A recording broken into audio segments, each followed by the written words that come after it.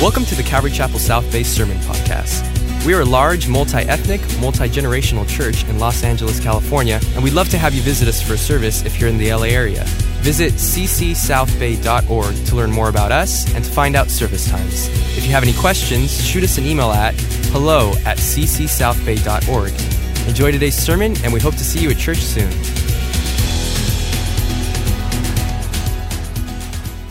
Before we dig into Isaiah chapters 26 and 27, a wonderful study, because though the church and Israel are not the same entity, the church is the church and Israel is Israel, and one day they will be joined together. Israel is always a picture of the beautiful things that the Lord has for the church, and so we'll dig into those two chapters in a moment. Before we do that, I want to just kind of fill you in on what's going on. As you might imagine, preparations underway for our outdoor sanctuary. We're nearly done. You can kind of view those on Instagram and our website and all those virtual places that you can go and kind of check out what's going on, especially on Instagram. We've got a couple of things up there. But we want to let you know that we absolutely understand that many of you are not actually ready to come back to church yet. And so for you, we are going to continue to live stream all of our services at their normal time. So if you normally are tuning in at 9, you'll be able to do that. And at 10:45 on Sunday, you'll be able to do that. And 12:30, you'll be able to do that. And on Thursday night at 7. The only difference is we are going to, for a time, suspend our Sunday evening service just simply because of the necessity for moving in and out all of the tech and the things that we have to do to make our live services happen in the parking lot. So we're going to temporarily suspend our Sunday evening service, and we'll pick that up once we get back inside the building. But as you are watching right now, you can probably see our sanctuary is set up outside. We do have some shade available underneath 4 very large tents. We've got enough chairs for 1,300 people. And those chairs currently are in very nice, neat rows. They will not stay that way after the first 30 seconds of people getting there, because we are going to socially separate. So that means if you bring a group of 10, you can sit together with your normal family group. And if you bring a group of 2, you can sit together. We just have to have 6 feet between you. So you might have a group of 10 and a group of 2, and then 2 peoples that are sitting by themselves, each in one spot. We have no idea of how that's all going to work out as far as who's going to sit where. So we will simply move chairs to accommodate those who come. The reason that we're having you sign up is not because we're caving into the government for an illogical purpose. They actually may request, as you may have seen today, various states are actually closing businesses. They're removing business permits and doing all kinds of things for breaking the law. And so we want to be able to prove that we did not overpopulate the space that we've designated as our sanctuary. And so that's just simply a way for us to do that. We have 1,300 chairs that we can move around in an area that can be socially separated. And so if the government should ask, we'd be able to produce that evidence that we were doing everything that we can to be safe and to make sure that you are safe. So please do sign up. You do not need a ticket. You just simply need to sign up. That's just so that we can know that you're coming and to what service, and so that we're ready for that. Also, we want to encourage you, bring a water bottle, bring an umbrella, bring sunglasses, wear a hat if you like. We're going to be outside. First service should be fairly nice and cool. Second service may be a little warmer. And then Sunday night next week will be in the evening, so we'll start at 7, be done before 8:30. And so we just simply want to encourage you to come out and worship with us. We're going to have a live band. We can sing outdoors. Part of the new government mandates do allow for us to have as many people as will fit in that area socially separated. And so we figured that out to be 1,300. And we can sing our hearts out to the Lord out there. So we want to encourage you, bring a mask. It is going to be mandatory. And so for those of you that feel like this is not for you, stay home and watch online. We want to strongly encourage you to be safe and to be comfortable in the liberty that you're taking with your health. And so come join us. It's going to be a great time Sunday morning. 9 o'clock for first service, 10:45 for second. Next Thursday, this service will also be outside. So we hope to see you at one of those services. If you turn to Isaiah chapter 26, Isaiah 26. And if you have a Thomas Nelson produced Bible, as I do. This happens to be a New King James Version, which is what I read from. You're going to notice the topic that is listed here as the Song of Salvation, and it's really appropriate. The question is, when will Israel sing this song? When is it that Israel is going to finally come to that place that they know the Lord? Because you'll notice there in verse 1, it says, in that day, this song will be sung in the land of Judah. Now, the song, we're told in the next portion of verse 1, is because God will appoint salvation for walls and bulwarks. In other words, Israel will be saved. And so this is obviously pointing forward in our timeline to the very end of the age of grace and into the millennial reign of Christ. And so as we dig into this beautiful picture of the restoration of Israel in these 2 chapters, I pray that you will be encouraged and strengthened, and it'll remind you to pray for the peace of Jerusalem, for the nation Israel, and for the plans that God has to redeem his people, because he is a faithful God. Amen? Would you join me? Let's pray, and we'll take chapters 26 and 27 tonight, 2 chapters. Father, we thank you for your goodness to us, and we pray now as we study your word that you, the author of these words, the one who wrote these words through the prophet Isaiah by your Spirit, I would speak to your church. Lord, we desire to hear what the Spirit would say. Lord, we want to know your truth, and so we pray that you, Holy Spirit, would minister to our hearts and our minds. We ask this in the wonderful name of Jesus. Amen. First 4 verses, let's look at those. And in that day, the song will be sung in the land of Judah. And of course, Judah would be the southern kingdom, described by the tribe of Judah and also the Benjamites, which were there as well. For we have a strong city, and God will appoint salvation for walls and bulwarks. Open the gates, and 2 things that come next in verses 2 and 3.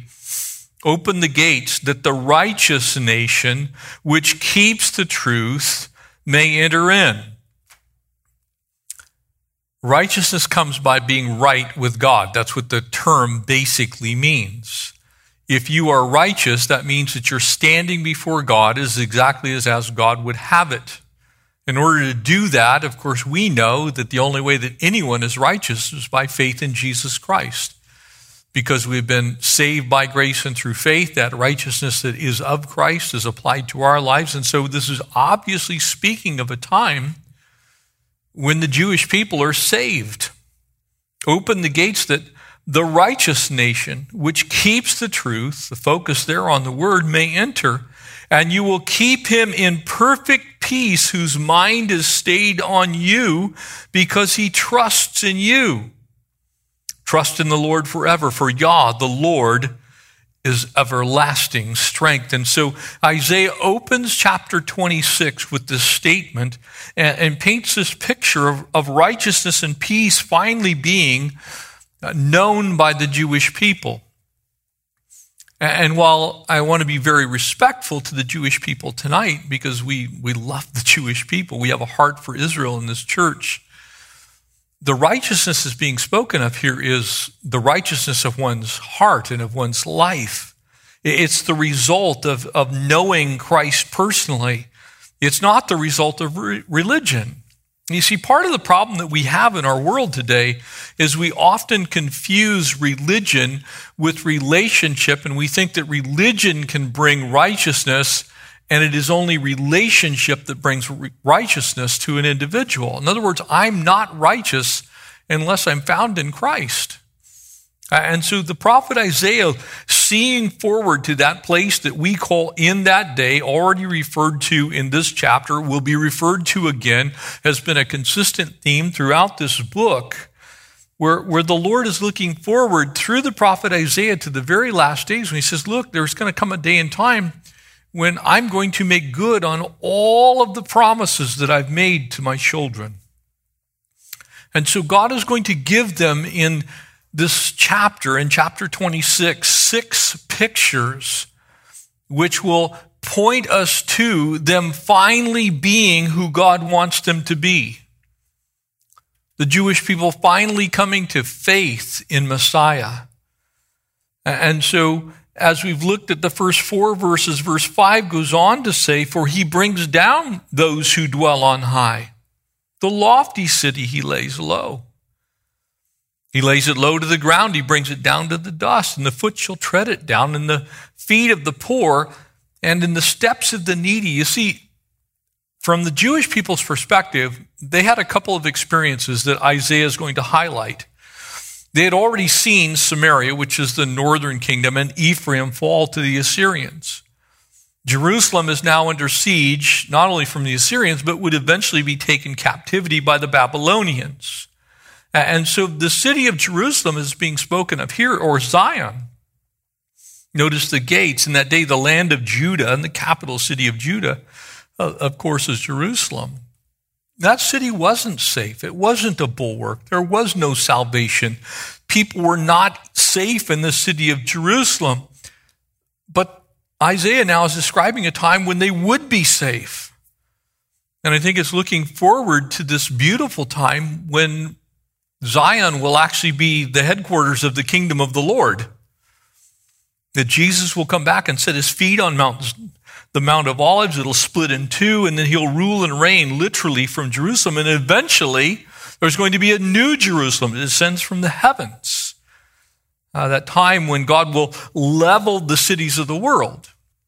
And so this is looking forward into the time that we would call the tribulation, that time of Jacob's trouble. And you see, when you start to compare these verses with what Psalm 15 says and Psalm 24 says, something becomes extremely clear. You start to look at this and you're like, this is a picture of people trusting Christ. This is a picture of people coming to faith. This is a picture of righteousness actually coming into view in someone's life, and also peace. You see, you don't have peace with God unless you know Jesus Christ. Unless you have the King of Kings and Lord of Lords as your Savior, you will not have peace with God. And so this picture of righteousness and peace joined together, when you would meet a Jewish person on the road, they would speak Shalom Aleichem, which means peace unto you. Now, there can be temporal peace. There can be a cessation of hostility or war. But the real picture that Jewish people were actually asking, the thing that they were pointing towards is, where does your peace come from? And for a Jewish person, they would respond that my peace comes from the Lord, for I will trust in him. That was a common response. And so they were looking for the real peace. They were looking for the real righteousness. They were looking for that depth of relationship that comes from knowing Christ. And that's the only way any city is a strong city. That's the only way that anyone comes into the place where they're actually being now watched over by the Lord. My life is guarded and hidden in Christ. And one day that's going to happen for everyone that we would today call an Israelite, or someone who's Jewish, someone who's is of the tribe of Abraham, Isaac, and Jacob. Paul's counsel in Philippians 4, there in verses 6 through 9, is actually based on what Isaiah is saying here in verse 3. It's like the Lord is that peace. That's how you have that perfect peace. That's how your mind is stayed. That's how you're steadied in this world. You see, throughout their history, Israel had walked a very rocky road. And it doesn't take you very long of studying the Old Testament, especially if you just skip the book of Genesis and jump into the book of Exodus. It doesn't take you very long to figure out that the children of Israel, as Jacob has had these 12 sons, is now in bondage in Egypt, and they're making mud bricks. As I shared, as we go out and take up our temporary tabernacle outside, we're kind of picturing the children of Israel. That road was rocky. It was rough. And what they needed during that time was the Rock of Ages. They needed for stability to come into their midst. They needed the Lord. And what they turned to was idols, and what they turned to was back to Egypt, and what they turned to was their own flesh. And so because of that, God gave them a rocky road. He gave them an unlevel path. Look at verse 7. For the way of the just is uprightness, O most upright. For you weigh the path of the just. And yes, in the way of your judgments, O Lord, we have waited for you. And the desire of our soul is for your name and for the remembrance of you. They're actually looking ahead. They're saying, well, we'd like to have a path of righteousness. We'd like to have a path that's honoring to you, Lord. But they had not done what's necessary to walk that path. Part of the thing that we have to come to terms with as believers is ultimately we play a part in how rocky the road is in our lives. Now, it's true that some things come into our lives because we live with people who are not following the Lord. And I believe America right now is being tested because of the fact that we've taken prayer out of our schools, because we continue to abort hundreds of thousands of children every year, because we are not walking with the Lord, because we've allowed racial injustice to flourish in this country, because we've allowed things that are displeasing to God. We have chosen as a nation to walk a rocky path, because we've elected godless rulers, because we put people into place, because we voted for people who do not share our values in Christ. We have chosen a rocky road. In a very similar way, the children of Israel chose a rocky road, an unsmooth path, because the pathway itself was a pathway of unrighteousness. Verse 9 goes on, for with my soul I've desired you in the night, and yes, with my spirit within me I seek you early. For when your judgments are in the earth, the inhabitants of the world learn righteousness. And this is a picture of the righteous rule of the Lord. And interestingly enough, the children of Israel, if you look at Jacob, whose name would be changed to Israel, and Israel means governed by God, they were supposed to have righteousness as a standard in their land. They were supposed to walk with the Lord wherever they went. And because they chose not to do that, but they chose to follow after the Baal. They chose to follow after Asheroth. They chose Molech. They chose the Moabites. They chose the Edomites. They chose to walk away from Lord. Because of that, they weren't walking on level ground. They were walking on very uneven, rocky soil. And God is saying one day righteousness is going to be the state of their journey. And let grace be shown to the wicked, verse 10. And yet he will not learn righteousness. In the land of the rightness, he will deal unjustly and not behold the majesty of the Lord. And when your hand is lifted up, they will not see. But they will see and be ashamed for the envy of their people. Yes, the fire of your enemies shall devour them. And so the emphasis here on the way and on the path and the road. And the Jewish people will finally get to that place after the tribulation to where they've repented and said, Lord, let us walk down your path. Let us walk your road.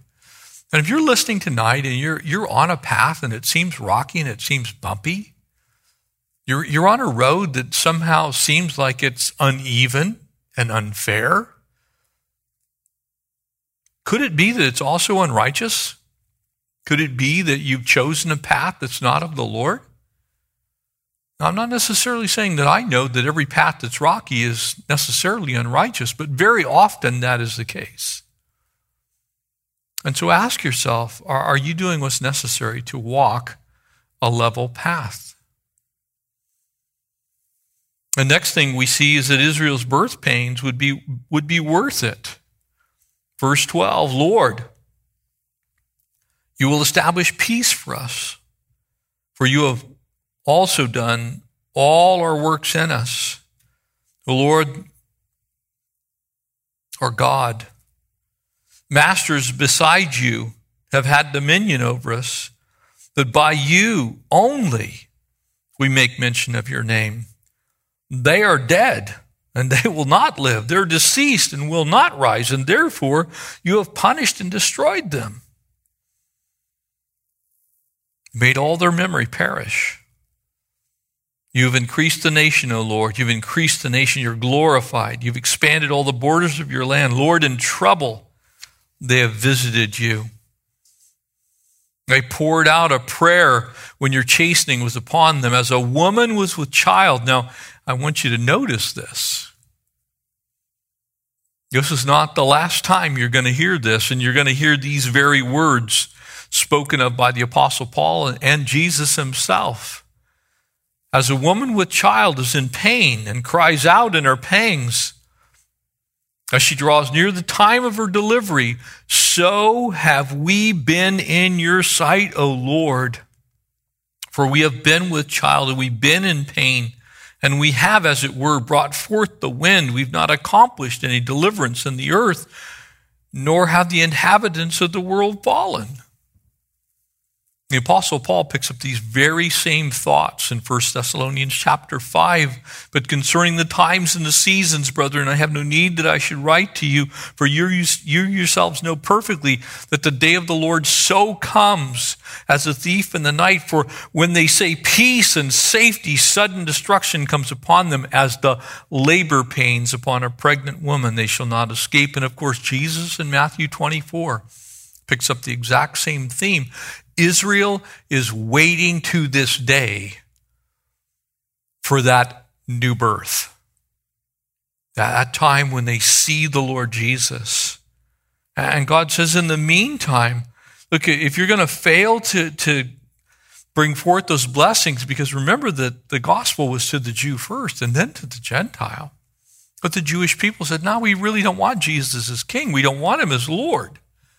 And so all this time that's intervened, these last 2,000 years, as Israel has travailed, as they've gone through so much heartache and headache, as they were kicked out of their own land and then finally returned in 1948, when they get to that place to where they're back in the nation, they still have a piece of the puzzle that has yet to be come to fruition.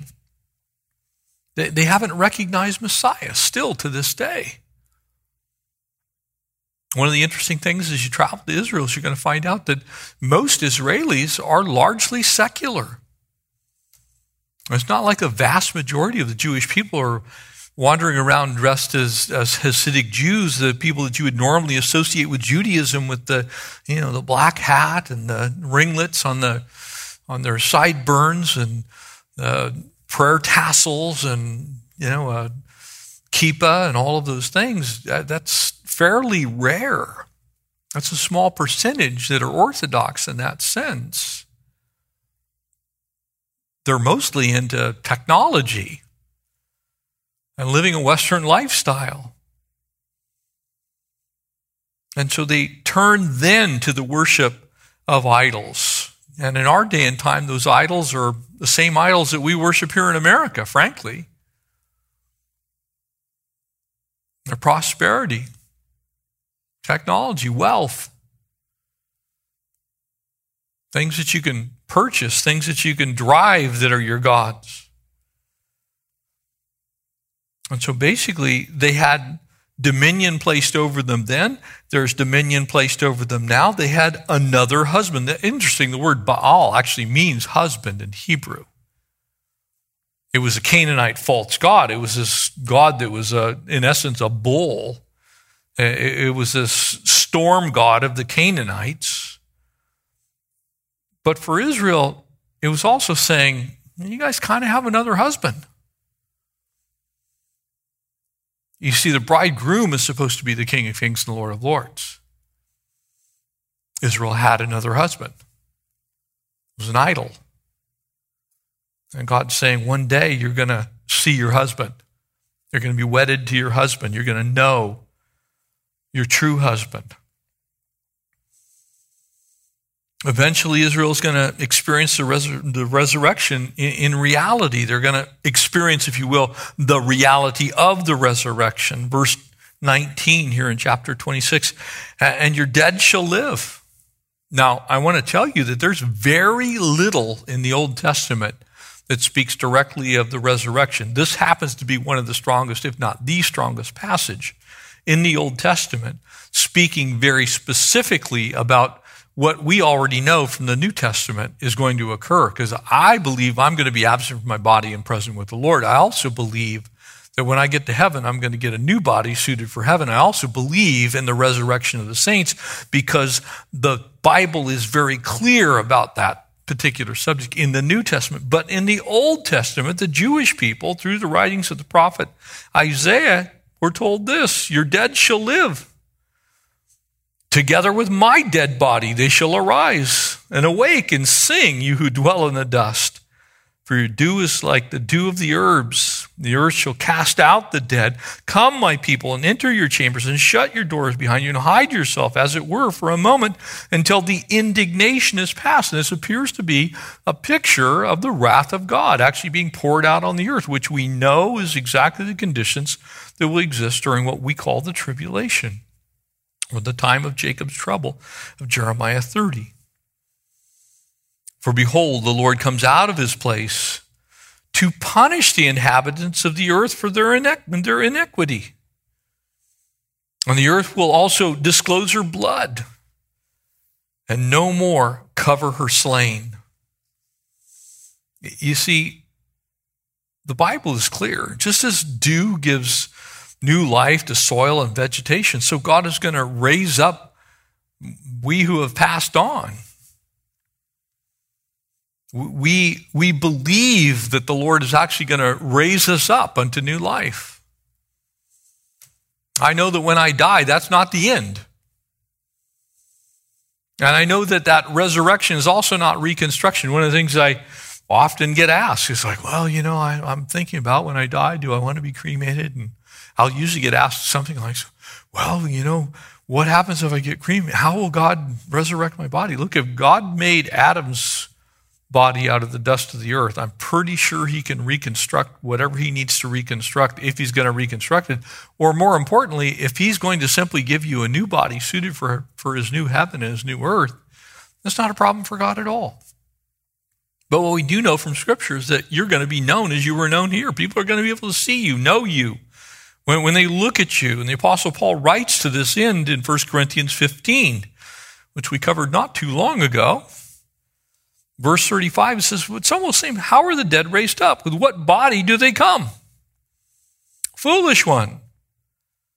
What you sow is not made alive unless it dies. And what you sow, you do not sow what body that shall be, but mere grain. In other words, when you put a seed in the ground, it looks nothing like the plant. Perhaps wheat or some other grain. But God gives a body as he pleases, to each seed its own body. All flesh is not the same flesh, but there's one kind of flesh, of men and another of animals and of bird and of fish. In other words, God's given very specific characteristics and DNA to human beings, and he's given other DNA, specific flesh, to other animals, birds, fish, and the like. And there are also celestial bodies and terrestrial bodies. But the glory of the celestial one and the glory of the terrestrial one is another. In other words, he's saying, look, there's a heavenly body and there's an earthly body. There's one glory of the sun and another glory of the moon and another glory of the stars, for one star differs from another star in glory. And so also, so here comes the similitude. It is like the simile, if you will. So also is the resurrection of the dead. The body is sown in corruption. Look, when you die, it's not pretty. Doesn't matter how nicely you die. Doesn't matter how comfortably you die. Doesn't matter if you die in your sleep. I've seen an awful lot of people who have taken their last breath. I've been on car accidents where it's really, really, really horrible. I've seen things that I wish I could erase from my memory banks. It's just so awful. But it doesn't matter how you die. It doesn't matter what you look like. It doesn't matter how perfect you are. If you went home to be with the Lord in your sleep and you're just sitting there with your beautiful angelic face and your hands clasped in the normal mode of prayer, or you got vaporized by a nuclear weapon, the Lord is more than capable of raising you up because he's the one that made you in the first place. He can handle it. So also is the resurrection of the dead. The body sown in corruption is raised in incorruption. Sown in dishonor, those are planted in dishonor. There's nothing pretty about a corpse in a box. It is raised in glory. It's sown in weakness and raised in power. I happen to be one of those people. I'm fascinated with archaeology. I get multiple archaeology magazines. And I just tell you straight up. Sometimes I look at mummies and stuff like that, and I go, that's really cool. But it has nothing to do with them looking great. It's like, how did anything survive for 4,000 years? How is it you can still see even a little bit of the fact that they may have had cheeks at some point in time? But that's not how you're going to look when you are resurrected. That's how you looked after somebody stuck you in a box and put natron salt on you and did all kinds of weird things to kind of preserve your skin for a little bit of time. And God is saying, look, here's the deal. That's all dishonor, but you're going to be raised in glory. As a believer, even though that dishonor happens to your body, even though the worms have corrupted everything that's in the ground, even though you were sown in a natural body, you're going to be raised in a spiritual body. There is a natural body. There is a spiritual body. And so as it is written, the first man, Adam, became a living being. The last man, Adam, became a spirit, a life-giving spirit. You see, when a seed dies and is buried in the ground, out of that death comes life. And so it is for the body of Christ, and so it is for believers. So it will be one day for Israel. They're actually going to believe in Messiah, and to be absent from this body, to be planted in the ground, to go instantaneously to heaven as we would do today. See, to be absent, as Paul said there in 2 Corinthians 5, from this body is to be present with the Lord. One day, we're going to be resurrected. That's why Jesus comes and gets his church, and then he mentions there in 1 Thessalonians 4 those who sleep in Jesus. People that are ready to be finally resurrected. When he returns, there's going to be another resurrection. These two events coming together called the first resurrection. Then there's going to be another resurrection at the great white throne judgment there in Revelation chapter 19, when Abraham's bosom is finally emptied out, that compartment that today holds the unrighteous dead. Here we get a picture of that for the children of Israel. It's like, you can imagine the Sadducees who did not believe in the resurrection, hearing the words of the prophet Isaiah going, well, that's this whole resurrection thing. They're going to die. They're going to be raised back up. You see, the remnant had been praying to God. The people that survived the Assyrians were praying. They're like, Lord, what's going to happen to us? And so one day, that veil of unbelief is going to be removed. You see, the children of Israel, God's going to wipe away their tears. He's going to deliver them. He's going to confirm that eternal purpose for salvation in them. That's going to take the removal of the veil that the Apostle Paul talks about in 2 Corinthians chapter 3, when the Holy Spirit finally is able to speak in mass to the Jewish people. All of a sudden it's going to click exactly what the prophet Zechariah mentions to us. He says, look, they're going to mourn the one whom they pierced. They're going to get it. They're going to finally see it. That veil's going to come off. All of a sudden they're like, it was Jesus. And so in this passage we find that Isaiah is speaking of that day and time when they're going to get it, that, man, I'm going to live forever. I'm going to have eternal life. Back in chapter 25, we were reminded that one day God was going to wipe away all the tears from their faces. That he's going to deal with that pain permanently. And so Isaiah, in that sense, in chapter 25, says, look, he's going to swallow up death once and for all. And that concept is paraphrased by the Apostle Paul in dealing with this whole subject, it's like the only way that happens is by being one of God's kids. Because just as the Apostle Paul said, the wages of sin is death. But the free gift is life eternal. The wages of sin is destruction. It's rot. It's a corpse in the ground.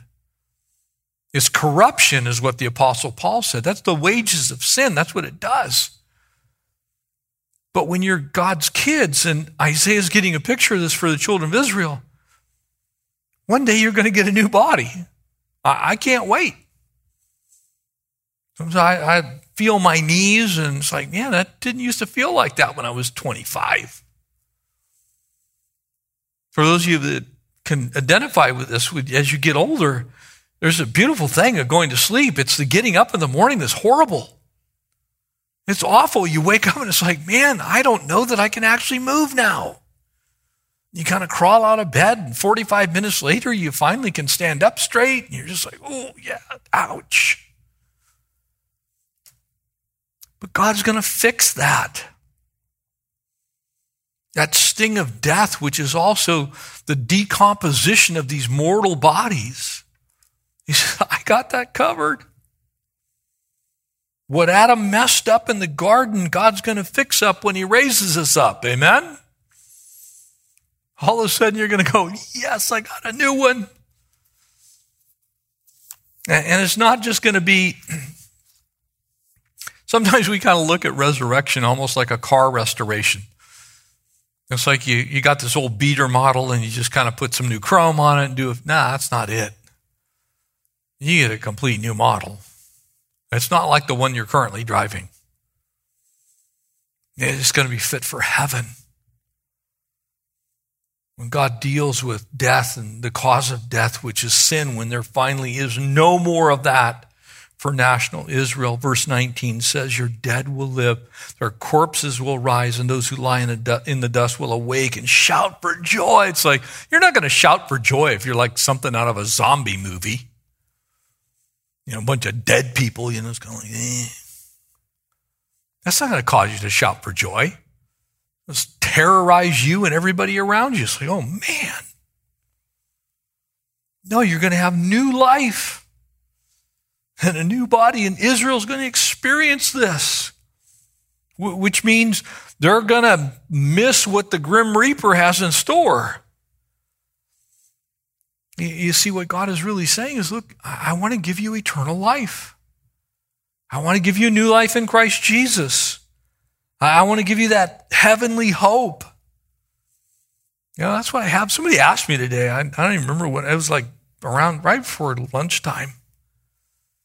I was in the hallway, and somebody's come through, and they were visiting, and we were wearing masks. Why are you, everybody so happy here? Well, it's because we're going to heaven. We've got new life in Christ. Why would we not be excited? Christians shouldn't be wandering around going, oh man, we're going to die from coronavirus. Now look, you might die from coronavirus. But if you're a believer in Christ, yet you shall live. This is going to be the end. And for the children of Israel, they had this fatalistic understanding. It's just like, wow, we're going to die, and then, who knows what happens after that? Man, when Jesus returns, he's going to abolish death. You aren't going to even fear it anymore. Now, a lot of people do. Man, I've talked to so many people who are just struggling right now. And it's like, man, I'm just afraid I'm going to get sick, and, and I don't know what's going to happen. I'm going to die. And Jesus pushes us on through that in John chapter 5, beginning in about verse 25. It says this, truly I say to you, the hour is coming. No, in fact, it is now that the dead will hear the voice of the Son of God, and those who hear shall live. He was speaking to the Jewish people. He's saying, look, there's going to be a time a point in time when the dead are going to hear the voice of the Son of God. Like, boom, we're back. Jesus would go on to say in verse 28 and 29, same chapter, John 5, "Don't marvel at this, for the hour is coming when those who did good deeds to the resurrection of life," in other words, those who committed their life to Jesus, "and those who committed the evil deeds to the resurrection of judgment." In other words, there's coming a point in time when those who are believers receive their reward, and those who didn't receive the Lord are going to be judged. You see, my understanding of the restoration affects how I believe about suffering in this life. My understanding of the restoration, the resurrection, helps me understand the spiritual world. It helps me understand that I'm getting a new body. It helps me understand that I have victory. It helps me understand the faithfulness of Christ. It helps me understand the rewards of heaven and a whole bunch of other wondrous truths.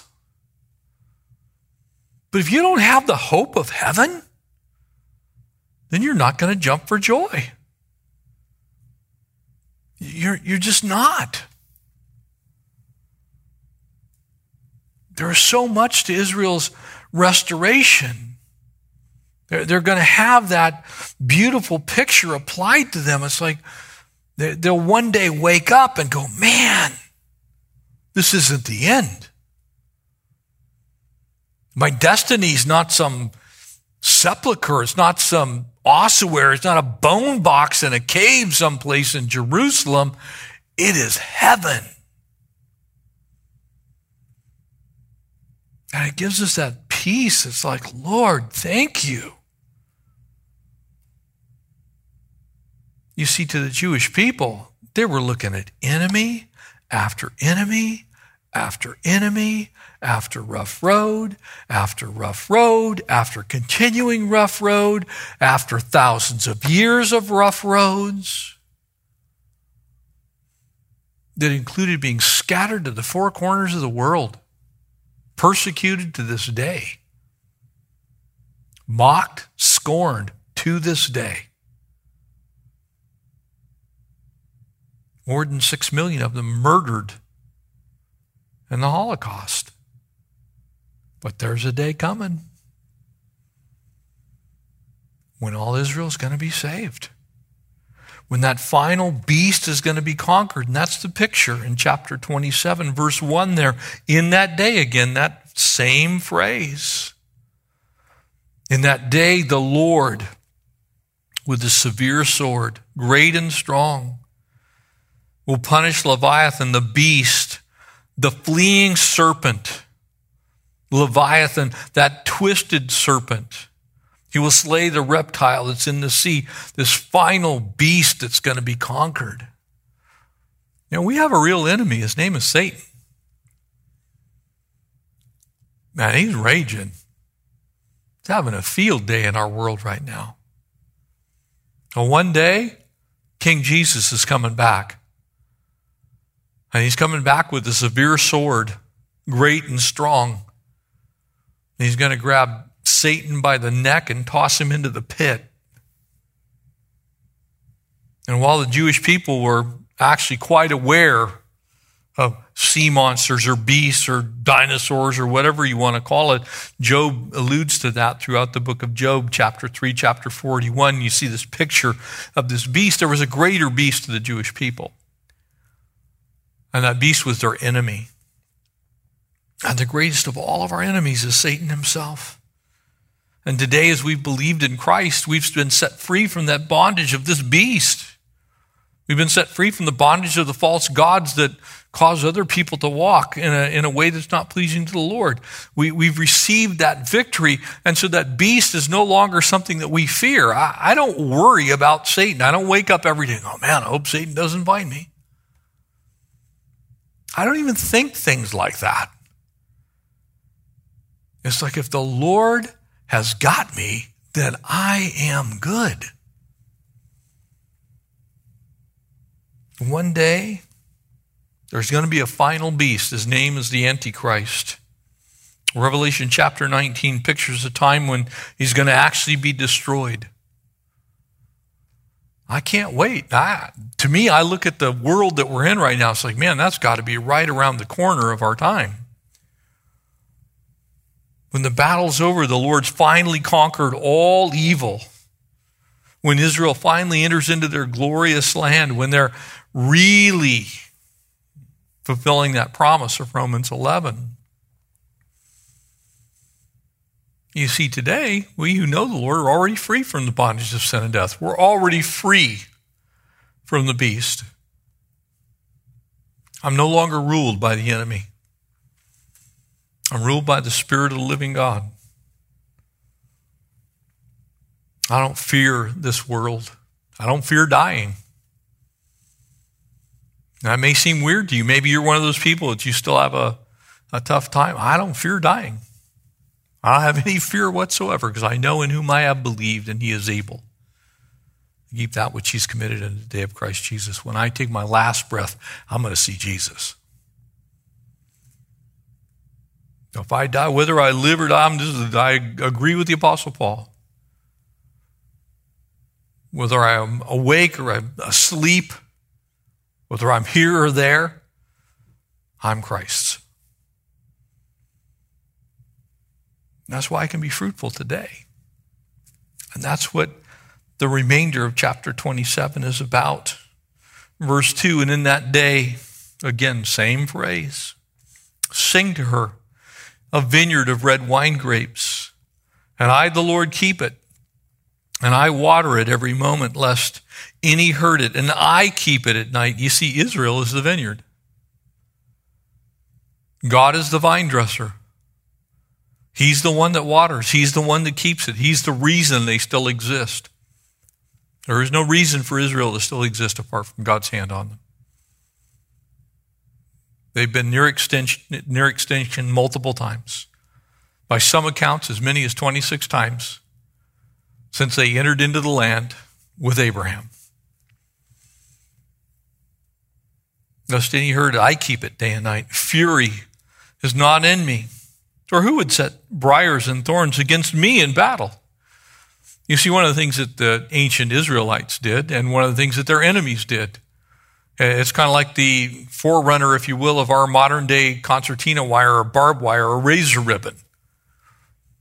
Instead of using barbed wire or razor ribbon in the battlefield, they would just simply grab briars and thistles and thorns and stack them up in rows, and, the enemy would come and go, we'll go around the other way.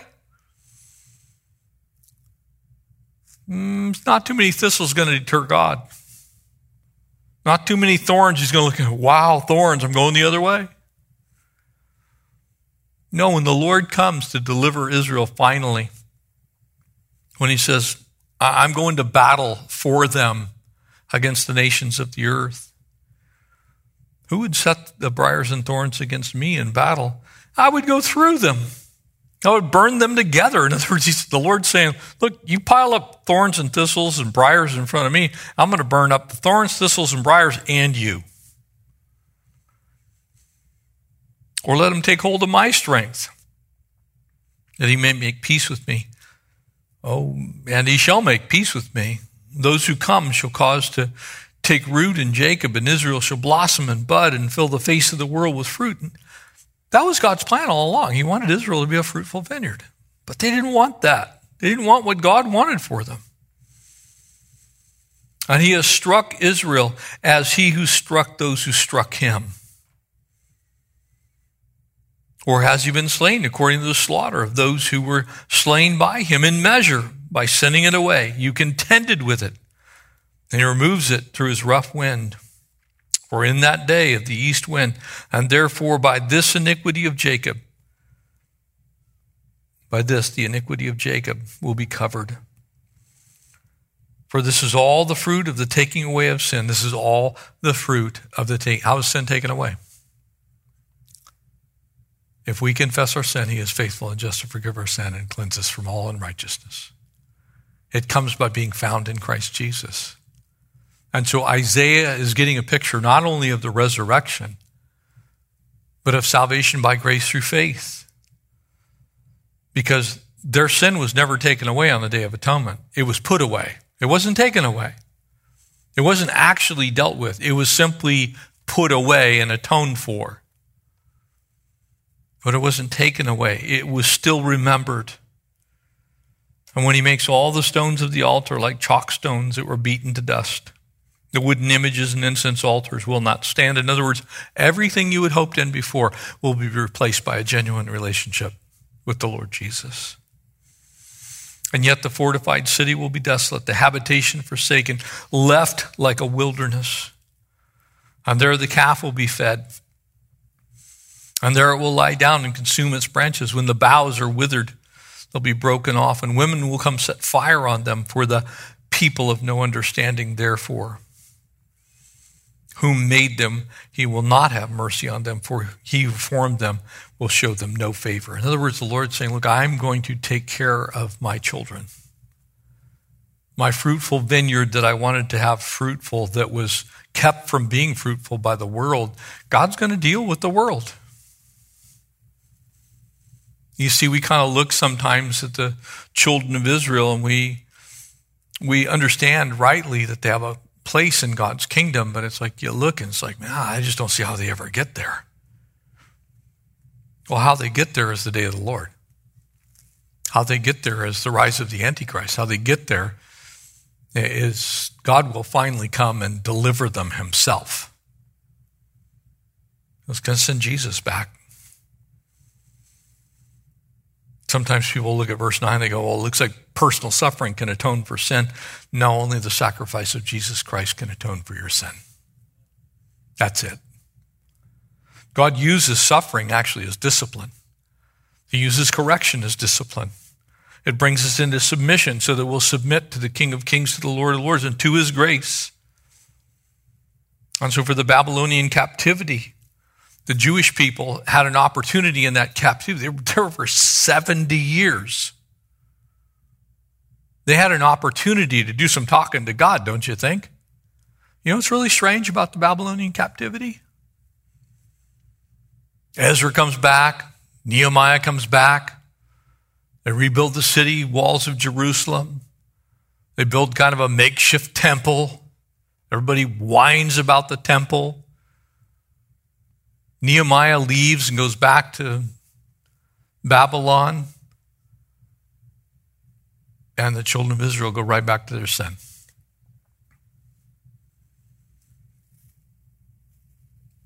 You see, you would have thought the captivity would have cured the Jewish people of idolatry once and for all, but it didn't. In Isaiah's day, they're producing wild grapes. God wanted them to produce kingdom fruit. He wanted them to blossom and bud. He wanted them to fill the face of the earth, as it says there in verse 6, with fruit. And that was exactly what the Abrahamic covenant said they should do.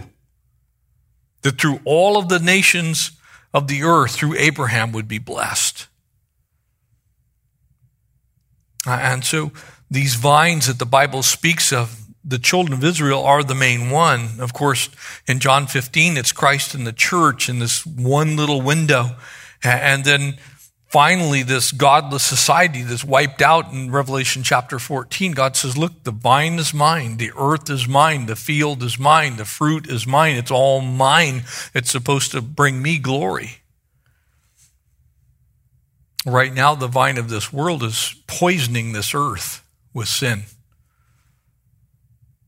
Gentile society is poisoning this earth. It's dealing death. It's depraved. It's debauched. One day that vine's going to be cut off.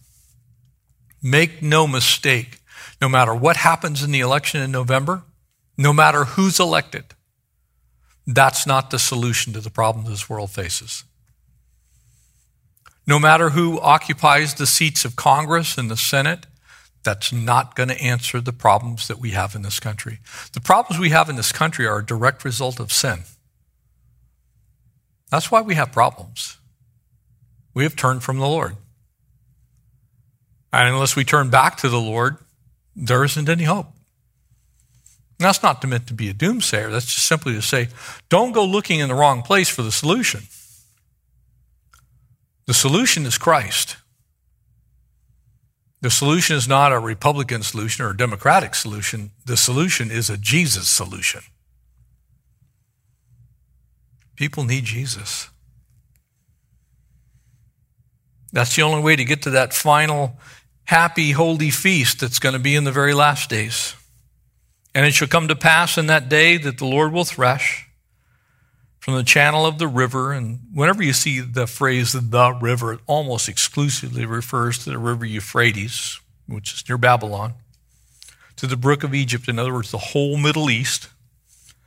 And you will be gathered one by one, you, O children of Israel. And so it shall be in that day that the great trumpet will be blown.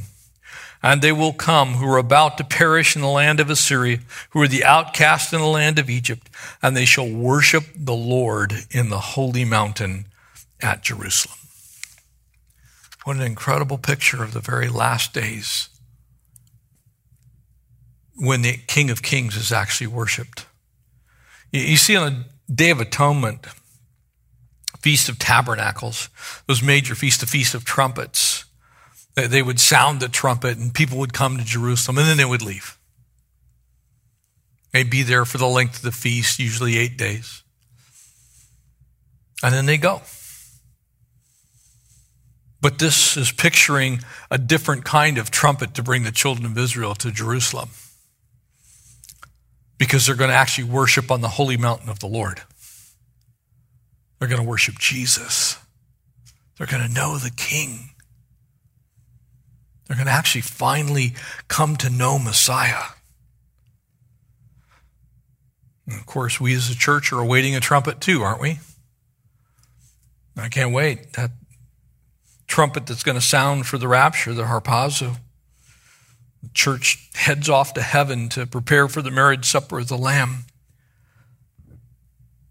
But for the children of Israel, this was a picture of the very last days that may not be too terribly far on the horizon.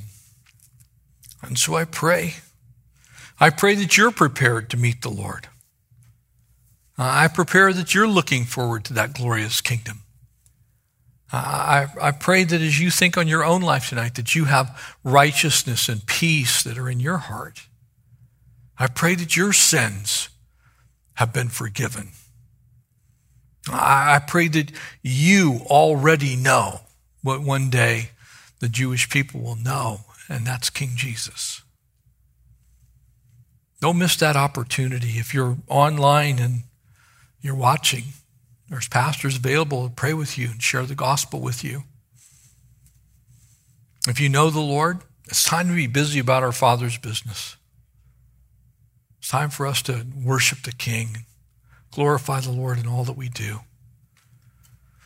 And so I pray you're found in that place of peace, that your life is bounded by righteousness, and that you have this song already in your heart that will one day be sung in the land of Judah,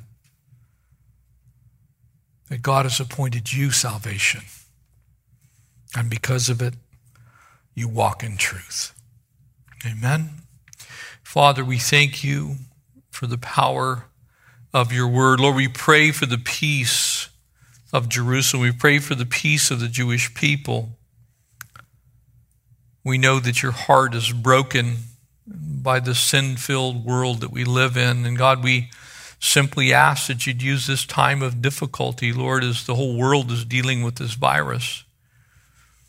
God, you are still able to save to the uttermost. You're still able to minister to those who will call upon you, and those that do will be saved. And so we pray tonight, if there's anyone listening that has yet to confess their sin, admit that they're a sinner, Lord, invite you into their life. We pray that they would do that you would make us, your church, as a fruitful field, but also, Lord, that you would begin to remove that veil from the children of Israel, that there would be a hunger and thirst for righteousness and peace. Father, we bless you for your goodness to us. Lord, we thank you that you've not cast us out, that you haven't sent us away, Lord, that you've drawn us close even during this time when much of the world isn't concerned with you. We know you're concerned with us. And so, God, we invite you to speak to us again afresh and anew. We look forward to joining together for the first time in 4 months on Sunday as a church. And even though it won't be quite what we want, Lord, make us grateful. Give us your joy and your peace to share with others around us. In Jesus' name, amen. Thanks for listening, and we hope you were encouraged by today's message. If you have any questions or just want to check us out, make sure to visit us at ccsouthbay.org. God bless you guys, and we'll see you next week.